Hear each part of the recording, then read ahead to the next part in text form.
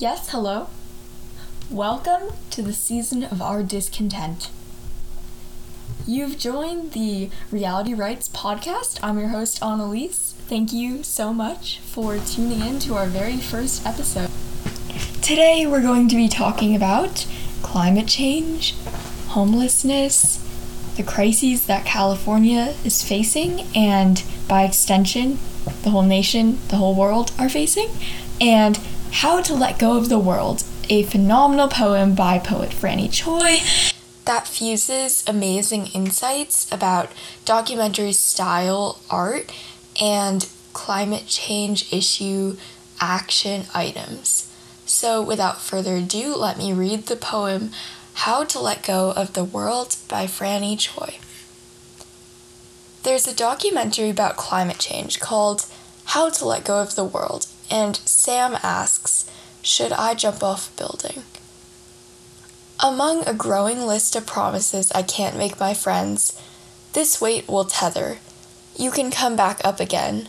The faithfulness of gravity of morning sounds, if only you'll stay.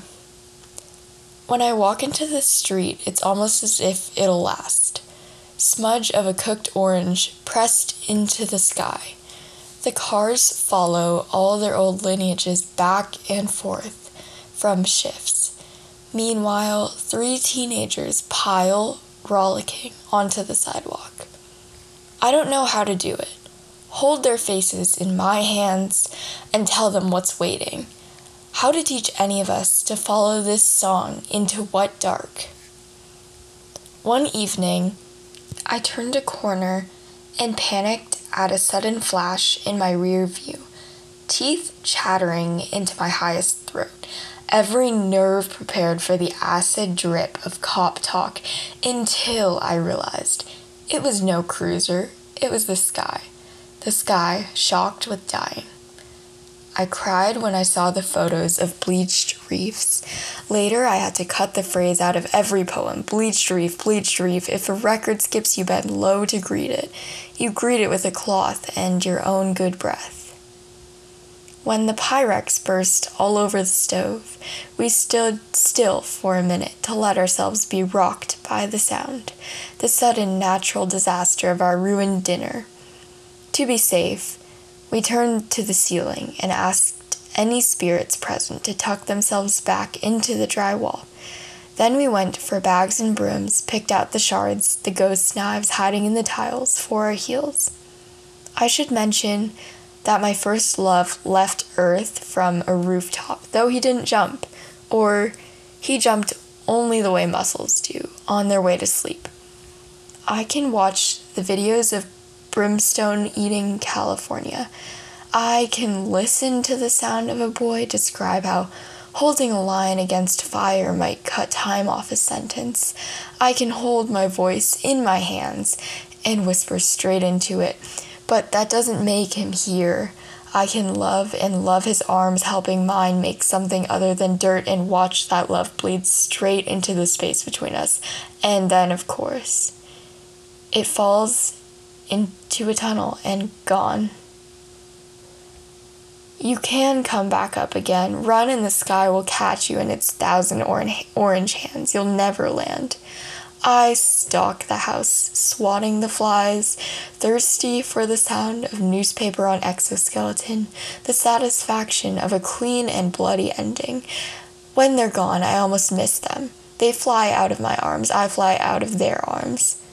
What's the German word for preemptively missing something so much you can't look at it? Literal translation, green, and I hide my face. In Flint, I turn on the tap and out comes war wrapped in putrid cellophane. In Detroit, I flip the switch and boil water for tea. In Providence, I overwar the plants. War runs down my face in the theater's dark.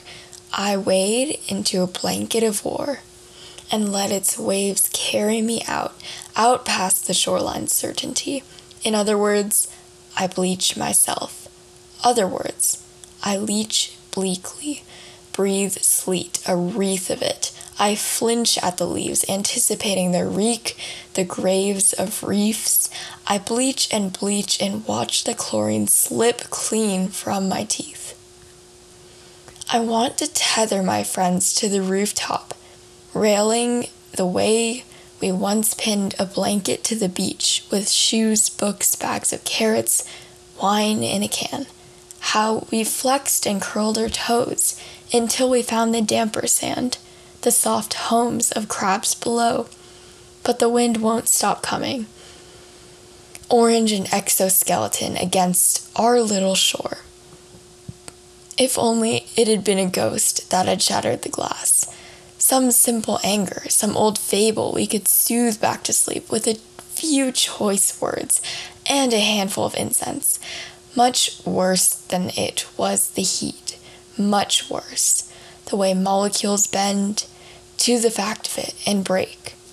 I listened to those firefighters while in Hamtramck I waged a much tinier war against the dust on my blinds. I wiped and wiped to rid my windows of it. In the forest, rot feeds.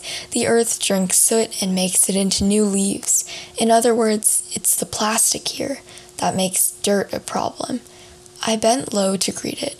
It dipped a cloth in water to approximate a tongue. Meanwhile, the light through the slats shocked my image into slices. When disaster comes, some of us will stand on the rooftop to address the ghosts. Some of us will hold the line. Some will look for the shards, run our tongues along the floor. I say, when, like disaster hasn't come, isn't already growing in the yard. Do I have to run through the list? The firefighter prisoners, my friend's islands slowly swallowed, war in my faucet, remember? Syria's the name of a drought. The name of this hurricane is Exxon. Exxon, I shout. I can pull as many weeds as I want. I stalk the garden pulling them, thirsty for the sound of their true names wrenching out of the soil. Do I have to say it? They fly out of my arms. I should mention that when my first love died, I already had a stack of poems about missing him. I want to say this prepped me for widowhood to the world, etc. The truth under the topmost sand is another, darker layer, damp from the ocean's closeness. There were days I begged to be buried in it, cool, mutable grave, reprieve from the unrelenting sun. Among a growing list of other things that are unrelenting, teenagers piling rollicking into the street, the shock of a citrus sky in midwinter, the way a phrase's shape can hook itself through your lip for weeks. Once Sam walked around a whole day, muttering, "Soul, I say," and he did, and did. In lieu of a proper translation for my grief, I say, green, green, green, until it cools enough to lower myself into. Holding my love's face in my hands, I tell him I miss him. I say, I miss you like I miss the trees. By this, I mean, look, the trees are here. Everyone's outside, darling. Green in my hands, ghosts in the drywall. Everyone's waiting for us. I should mention that when my first love died, he was already dead, had already always been on his way to the roof, on his way over its edge. And when he was here, he was here. By this logic, he is and was, unrelentingly. In lieu of proximity to firefighters, in lieu of the ability to speak the airless language of ghosts, or to reverse the logic of molecules, or to force Exxon to call the hurricane by its rightful name, or to convince my friends not to launch themselves from rooftops of every false promise made by every rotten idol. In lieu of all I can't do or undo, I hold the faces of the trees in my hands. I miss them, and miss them, and miss them, until I fly out of grief's arms and the sky catches me in its 1,000 orange hands. It catches me, and I stay there, suspended against the unrelenting orange. I stay there splayed and dying and shocking the siren sky. So that was the poem. That's the end, and it includes lines borrowed from Banu Kapil, Martin Espada, and Laura Brown Lavore. And Franny Choi compiled these and created this absolute masterpiece of a poem that really bridges investigative journalism and art in the sense of personal needs and personal experience.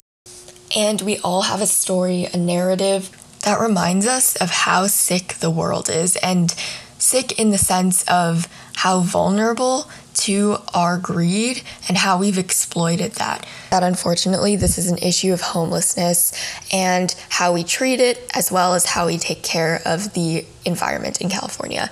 So apparently, this 1,158 acre brush fire in the Pacific Palisades was begun by a homeless man, which is so unfortunate. City Councilman Joe Busciano has something to say about this that's very telling. He's running for mayor in 2022 and added a key point to the discussion about how this arrest shows the danger of the city's ongoing homelessness crisis, while he did not comment on the climate vulnerability and how what are we doing to change that. He did comment on the homelessness crisis, so I will read that quote right now. Our homelessness crisis is destroying neighborhoods and endangering the lives of the housed and unhoused, Busciano said. Over 60% of the fires that the LAFD have responded to this year have been related to homelessness. Allowing unregulated, sprawling encampments is not compassionate, it's reckless. That's why we must act now on passing regulations that will return the rights of every Angelino to enjoy our public spaces. And prohibit encampments whenever people are offered shelter. We must support safe and clean sidewalks, parks, and beaches. We must support a livable city where we can raise our children without being subjected to rampant crime on our streets. The LA Times reported last week that 54% of the fires LAFD responded to this year, not 60%, were related to homelessness. Furthermore, I'm not sure how he intends to prohibit people from living on the sidewalk before they have adequate shelter, safe shelter, and that's an issue. But thankfully, residents who had to be evacuated were allowed to return, as the fire was 23% contained, supposedly more contained now. We have to make sure that officials and residents will be able to look into how to prevent homelessness and prevent wildfire. That's going to take quite a lot of work. So for now, thank you so much for listening, and stay tuned because reality writes.